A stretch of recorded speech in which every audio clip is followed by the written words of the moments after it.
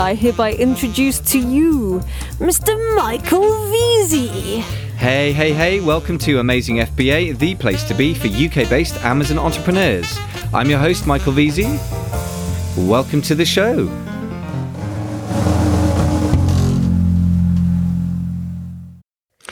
Today's sponsor is Eva, the best AI repricer for Amazon profits. Private label sellers are you wasting your cash.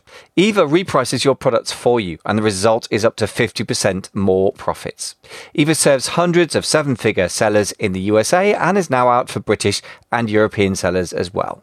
For a 15-day free trial, go to amazingfba.com/Eva. That's amazingfba.com/EVA. Ladies and gentlemen, welcome to the Amazing FBA podcast. Today, I'm going to deal with one of the questions that comes up for those who don't yet have an e-commerce business and are considering starting one.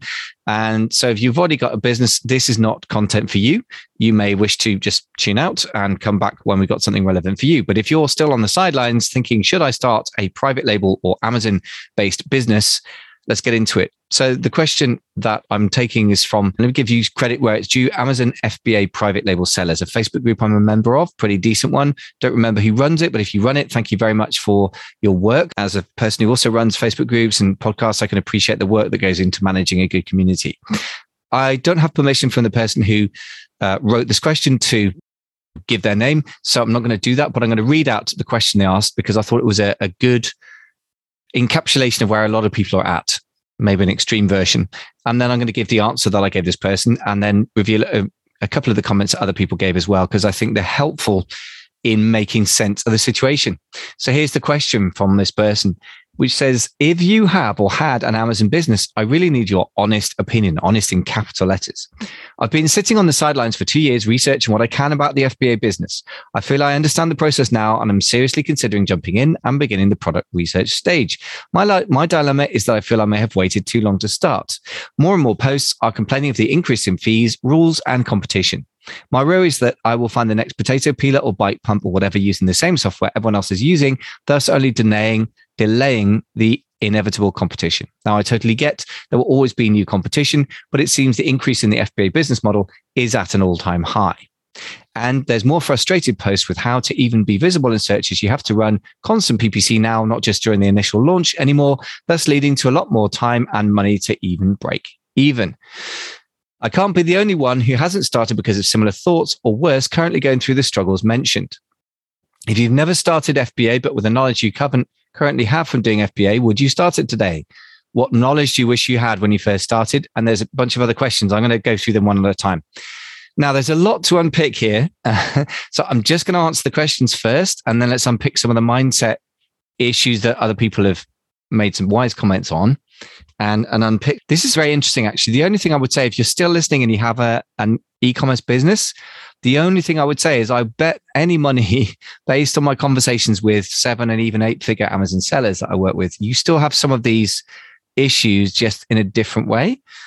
But this is not for you. So if you're listening and you run an Amazon established business, this is not necessarily for you. If you're sitting on the sidelines in any form of online business, actually, this probably is going to be very helpful to you. So let's get into the questions. The first person, they said, first question, if you'd never started FBA, but the knowledge you currently have from doing FBA, would you start it today? That's the first question. So I'm going to see what I said to this chap.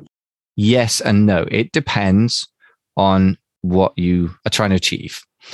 First and foremost, I would only do it if I thought it was the right business model for me. So if you're looking for quick cash, and I've literally had clients on interviews for potential mentoring program with me or for mastermind say, I just want cash. In which case my answer is, if you want cash quickly, then don't do private label type business model. There's retail arbitrage where you can get started with $100 or £100 or euros or whatever.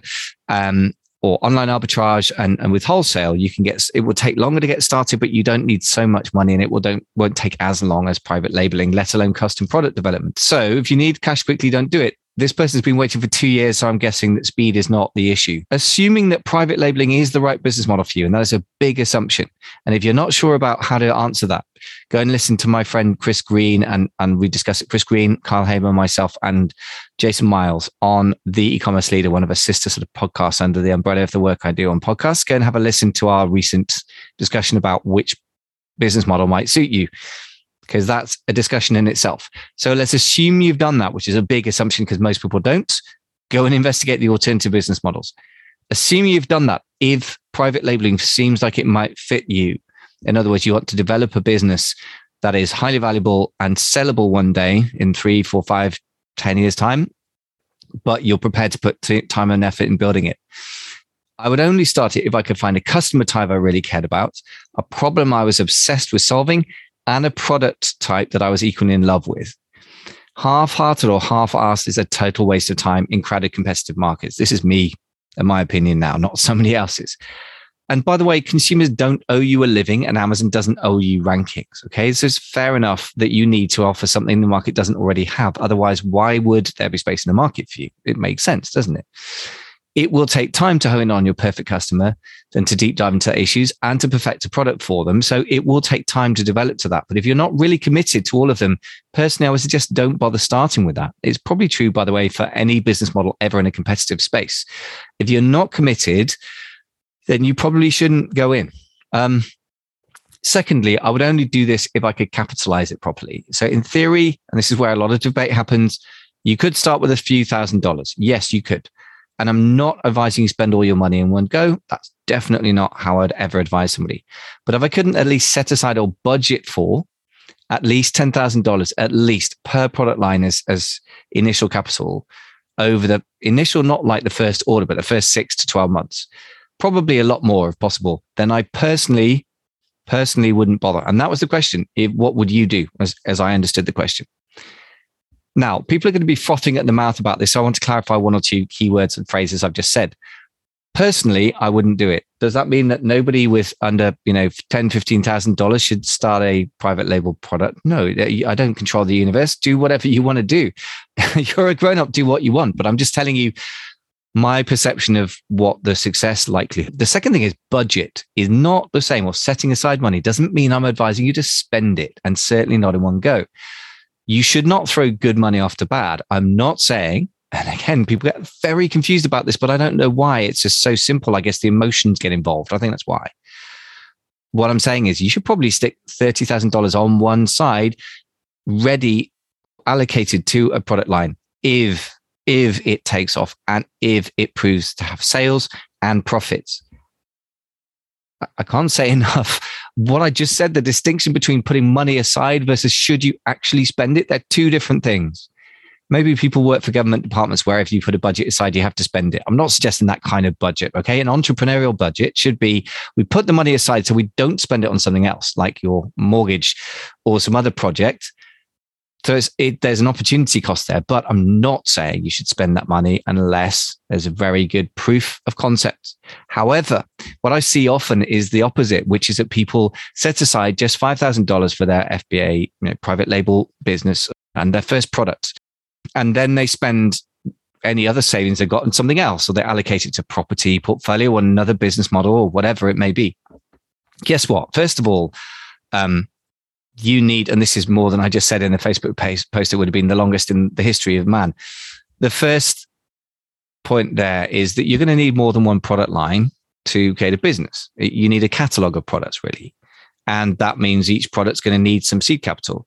Now, there is such a thing as organic growth, but it's not going to happen very quickly normally unless you are in an incredibly fast-growing market, this incredible profitable products. That can happen, but it's not likely. So unlikely is not a good scenario for starting. Yeah? You should go with what's likely, in my opinion, play the probabilities, and then treat anything that goes faster than you expected or is more profitable as bonuses, right? It's all gravy then. And the other point is, I see so often that people will spend $5,000, $6,000, $7,000, $8,000, which is a lot of money for a lot of people personally. I get that, but they'll spend that money on launching a product. It takes off in terms of sales, but then they need to restock it.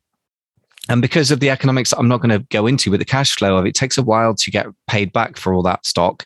And because of the lead times, if you're importing from China or wherever, then you need to make the decision to restock, often several weeks at least before you start making the sales. So you're going to have to restock, and you need more money set aside to do that just for the one product line. So those two realities alone tell you that a few $1,000s, in my opinion, is not enough as a budget. Yeah. Money set aside that you can spend if the products are successful. I hope that deals with the frothing at the mouth that's happening now from the people saying, but you shouldn't spend $30,000 on your first Amazon product. No, not on your first run of your first product. 100% agree. But equally, if you spend $4,000 and you have no money to follow it up with to build on the success, that was a waste of time then, wasn't it?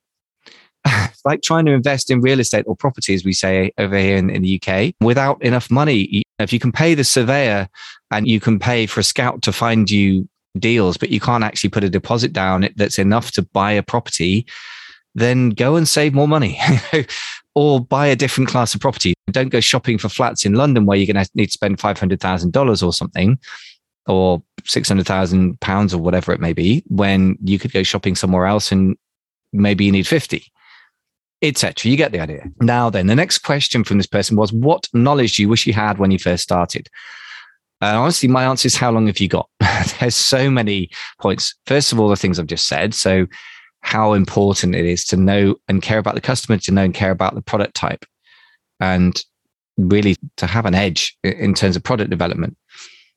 But also how to properly import from China. These days, that's common in training. When I first started, the people that I trained with were a couple of North American sellers who had done very well with supplements, but they'd sourced in the US and sold in the US. So I had no idea about importing or making physical products generally, in fact, outside the consumables space. Yeah, guess what? Their training was useless for importing. So that's maybe it's solved now. A partner who cared about product development. To be fair, it's hard to get that when you start, but I wish I'd had that because it's so critical. Product development's really hard. You need to care a lot about products. And I really like marketing and consumer understanding and certain aspects. And I like financials, weirdly enough. So I've got a lot of the stuff that is popular and some of the stuff that's less popular that is in my area of interest, shall we say. But product dev was never one of them. And that's critical for private label or custom products. So I wish I'd had somebody who was really into that side. I wish I'd had a peer group of people who knew what they were talking about. This sounds self-serving, but it happens to be true anyway. I wish I'd had a coach who'd walked the path, but was affordable. I did find one some way into launching, but I wish I'd found her earlier. It would have been very useful. And I wish above all I'd had the stones to follow what I cared about, not a narrow business model. I was chasing the cash, and gradually over time, I've evolved ways of operating in the e-commerce space that suit me personally, like doing this podcast right now. I'm still in the e-commerce space. It's not a physical product business, but certain types of things float my boat and others not. A lot of it comes down to physical products, which physical product development is not my thing. So if I'd found a way around that earlier, then that would have been one of the things I'd wanted to know. I'm not sure how I'm answering the question as it was put. What would you do? How relevant this is for somebody, if you're listening to this and you're just starting out, it's going to be hard to just walk into somebody and just convince them that they should go into it. But if you and somebody else who've got really fantastic product development chops start a business together, you're just more likely to be successful. I think personally, because I think product development is so hard. There you go. This is back to the question again. What are the biggest pain points of FBA? First of all, FBA includes, I think, about 20 business models, and those are just the common ones. FBA, RA, OA, wholesale, private label, custom products, drop shipping, Kindle print on demand, et cetera, et cetera. Assuming you're talking specifically about private label, and that's in the title of the group, so I assume that's correct. There are many pain points for FBA, but let me go over the worst ones for me personally. Amazon account suspension, horrendous. I've experienced, fortunately, there wasn't much revenue going through that account at that point, but I've had clients who've experienced it. I've had friends who've experienced it. In some cases, hundreds of thousands of dollars a month in revenue was turned off. That's horrendous. That is a reality. You can guard against it. You can't completely avoid it. And you just have to ride that. It's a bit of a major downside. Listing suspensions can be almost as bad if you have a lot of your revenue going through one or two major listings. I've had clients go through that a lot. I've definitely had it myself. That's not quite as scary, but they're both pretty horrendous things. And they're a reality of selling on Amazon. So I'm sorry, but that's just the blunt truth. The upsides can massively outweigh that, but it is a heck of an emotional roller coaster. Let me just tell you for free. Amazon seller support, and in general, Amazon's relationship to sellers. We are ultra disposable. You have to just get over that. You just have to mentally handle that somehow. It feels so incredibly angering. A lot of people spend a lot of time on Facebook groups ranting about this. I have, for example, recently experienced some suspension issues and we're back, thank goodness. But I've resisted the urge to rant about it on Facebook because it would have done me no good. You just have to swallow it. You rant about it over a beer with a friend if you like, briefly, and then get on with it, I would say. Deep capital requirement. That's one of the downsides of not FBA in the broader sense. You can start on Amazon for $100 if you do retail ARB. But for private labeling, yes, it's a deep capital requirement per product line. And again, similar thing, the amount of cash or working capital tied up for months if you're importing, again, if it's private label or custom. Now, ways around this, you don't have to import. If you're in certain product categories, if it goes on or in your body, traditionally they say don't source from China, source from the country that you're in if you're in the US or Europe. And that's definitely the direction I'm erring in these days. But you can't always do that in certain categories. The amount of time it takes to develop a customized product, another pain. Even really experienced and competent people are much better than me at product development. I'm not bad at it. I don't enjoy it, but I'm good at guiding people through the process. Guess what? It's still going to take you a long time. And that is a delay before you get paid. The other pain points, increasing amount of Amazon ads as a percentage of revenue that you're going to have to spend on Amazon. I'm afraid that the economic drivers for Amazon, the logic is pushing that up over time. So plan accordingly. If you ask what that means, there's a ton of implications of that. But the simple version is you need fatter profit margins. So you're going to have to find a product you can sell for more and source at an affordable amount. And that is super hard. Product dev is hard. Increasing levels of competition. Competition heating up is not unique for Amazon. Any successful market will have high profit levels, which results from low competition. The high profit levels attract more competitors and it becomes more competition. The land grab is over now, I'm afraid. If that's the question, is it going to be easy, quick wins? No, sorry, it is not. Not private labeling on Amazon. Not in my opinion. Other opinions may differ. For me, you need to be committed and well capitalized. If you're not, then the time to get into it is over. But that doesn't mean there isn't millions and billions to be made. When the markets get bigger, they just requires more capital to enter the market. That's just a given. That doesn't mean you shouldn't enter. It just means you need more capital. In the end, this is relative to your personal situation, right? That's it for the main downsides that I can think of. Obviously, any business has reality checks that are not fun. The final question is, are you planning to continue with FBA for the foreseeable years, or are you planning on shifting your business model? So for me personally, the answer is yes and no. Yes, I plan to keep being part of partnerships and companies that sell custom products on Amazon. No, in the sense of, am I personally going to do all of those parts of the business myself? I love marketing and I love deep diving into understanding consumers. And for some reason, being a nerdy analytical person, I really like understanding finances. I wouldn't claim to be very hugely expert on that, but I'm good enough to tweak businesses from a strategic point of view without pretending to be any form of accountant, by the way. But those parts of it I love, and that's quite a big part of the business. But product dev is super central to custom product development. By the way, custom product development obviously means product development is absolutely central to the model. Theoretically, private labeling is just putting your logo on an existing product. The fact is that will mean that you have an undifferentiated product out there, which means that you will be killed by the competition, meaning you won't have any profit left. You may make sales, but not at a profit, in my opinion, and my deep experience and that of my clients. So you have to get good at product dev. And I find it painful and very time consuming. Many people find it very time consuming, but enjoy it. I find it very time consuming, but don't enjoy it. So these days, what I'm doing is I'm partnering with passionate and very expert people in product dev. They are super, super clever people. But if you're just starting out, I don't think it's that likely that somebody super clever is going to work with you. That may be not true. If you have no experience, then you might have to prove yourself a bit first with Amazon. Depends who you are and who you know. That's a very personal thing. I've personally been in the space for about 8 years and built up a profile, and that's taken a while to earn people's trust at that level of person. Your mileage may vary, may be better than mine. The very final question from this person was, if you're planning on staying, what are the keys to success in your opinion? Really, my first answer is find a customer type you really care about, a problem you're obsessed with solving, and a product type you're in love with. Those three things. I think the customer, the problem, and the product type, critical. So the keys to success, apart from that, would be being highly committed and well capitalized. And the hint is look at the size of the market you're going into. If you can't afford to displace the number one seller, you're not really creating a killer business that, with its growth potential and profit potential and value potential for the future, can you build it and sell it, in other words, for lots of money, can outweigh the stresses and the risks of building a business.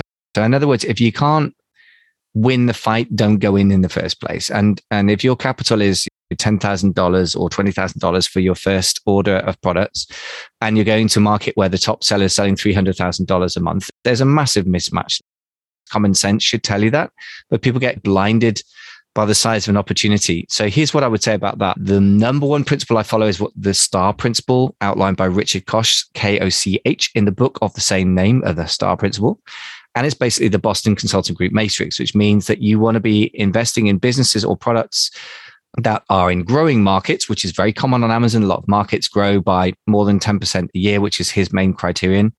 And the difficult bit, where you can be the market leader, the number one person by very hard definition, which is you have twice the market share, in other words, twice the revenue as a percentage of the total revenue in the market as the next person. That's quite a barrier to jump. Most people do not hit that in most markets, which means you should probably walk away, in my opinion. If you don't have the potential on paper to win big, then I just don't think it's worth the stress in the first place. Those people that have valuable businesses are nearly always pretty dominant in a market which is sometimes quite small, but growing fast. That's when you really build a valuable business. In terms of business strategy, in a nutshell, for me, that's absolutely the key. The businesses I've worked with that dominate the market, however obscure, do really well. Those who are sort of followers generally have a lot of price pressures and do badly over time. It's that simple. Most of us are not well capitalized enough to go into most markets. That's okay. Most of us don't care about most markets. That's okay. Most of us don't have an understanding of the customers deeply enough in most markets. That's fine. Just don't go into those markets. And if you don't care about anything, then you probably can't start a business of any serious description except reselling other people's stuff. And that's okay. Resell other people's stuff then. That's essentially what I'm going to be doing, just in a more sophisticated way. I personally will probably spend most of the rest of my life in terms of physical products, reselling other people's products. But the businesses as a whole that I'm co-creating with those people as a whole sell physical products, if that makes sense. So in the end, you've got to separate what your business does and you personally do. You personally need to care about what you're doing, the part of the business that you're doing and the market you serve. The capital may come from you. It may come from other business partners. I know some people who are friends of mine who've become very expert at running businesses, but most of the capital came from a silent partner. That can work. Again, it's not easy to find a silent partner like that. It depends on your personal contacts. So my summary of this is really, first of all, sorry if this is all tougher than you wanted to hear. I'm not in the business of trying to pitch people into selling on private label. This is against my self-interest in the sense that my primary coaching work is with private label or custom product businesses that sell on Amazon. Gradually, the whole thing's getting a bit broader as the clients I serve get broader themselves. So most of them are starting to sell on Shopify as well. Some sell to retail stores, etc. But I'm pretty much a private label or custom product on Amazon specialist. And what I'm not saying is this stuff doesn't work or you can't make money in it. I think that in a sense, the amount of money in absolute terms that people will make over the next few years in this space will dwarf the money that's been made in the previous few years. But bigger markets mean you have to have bigger capital and bigger commitment to enter them. And I think that's just the reality of pretty much any market. It's the same with real estate in London. Is it a good idea to invest if you can afford it? The answer may be yes, but the fact that it takes capital to enter those markets isn't a reason to not enter. It's just a reason to save up before you enter those markets or to find a market that's small and you can afford to enter. Hope that helps. Always a tricky question to answer, but always incredibly important to look through. A few other reflections on this. The person who asked these other questions made this statement at the beginning of his post. I've been sitting on the sidelines for 2 years researching. I feel I understand the process. Now I'm seriously considering jumping in and beginning the product research stage. Well, all I can say to that is that product research isn't committing you to anything. If you're not even going to bother researching, then I think you need to accept the fact that you're not going to do this thing. Or what you're trying to do is have your cake and eat it, which is to say you're trying to choose the perfect product, but you don't want to start until you got something perfect. I think what you should do is pretty simple, which a number of people have suggested to this person, and I agree, which is start with some retail arbitrage and get your hands dirty at an affordable risk level and take it from there. Honestly, my simplest and best advice on that one. Folks, I hope this was useful to you. And if you do feel that you want some input into the sorts of questions raised today, you might want to consider our mentoring program or even just booking a one-off call with me. Just go to amazingfba.com/mentoring if you want to check out how that works. Thanks so much for listening. That's it. Thank you so much for your attention. I really appreciate it. Now over to you. First, 80-20 everything. Learn the critical few. Maybe there's one thing in this podcast that can make all the difference. Find that thing. 20% of inputs, give 80% of the outputs. Which are the critical few for you? Then take action. Imperfect action beats perfect inaction every single time. Finally, and not least, review.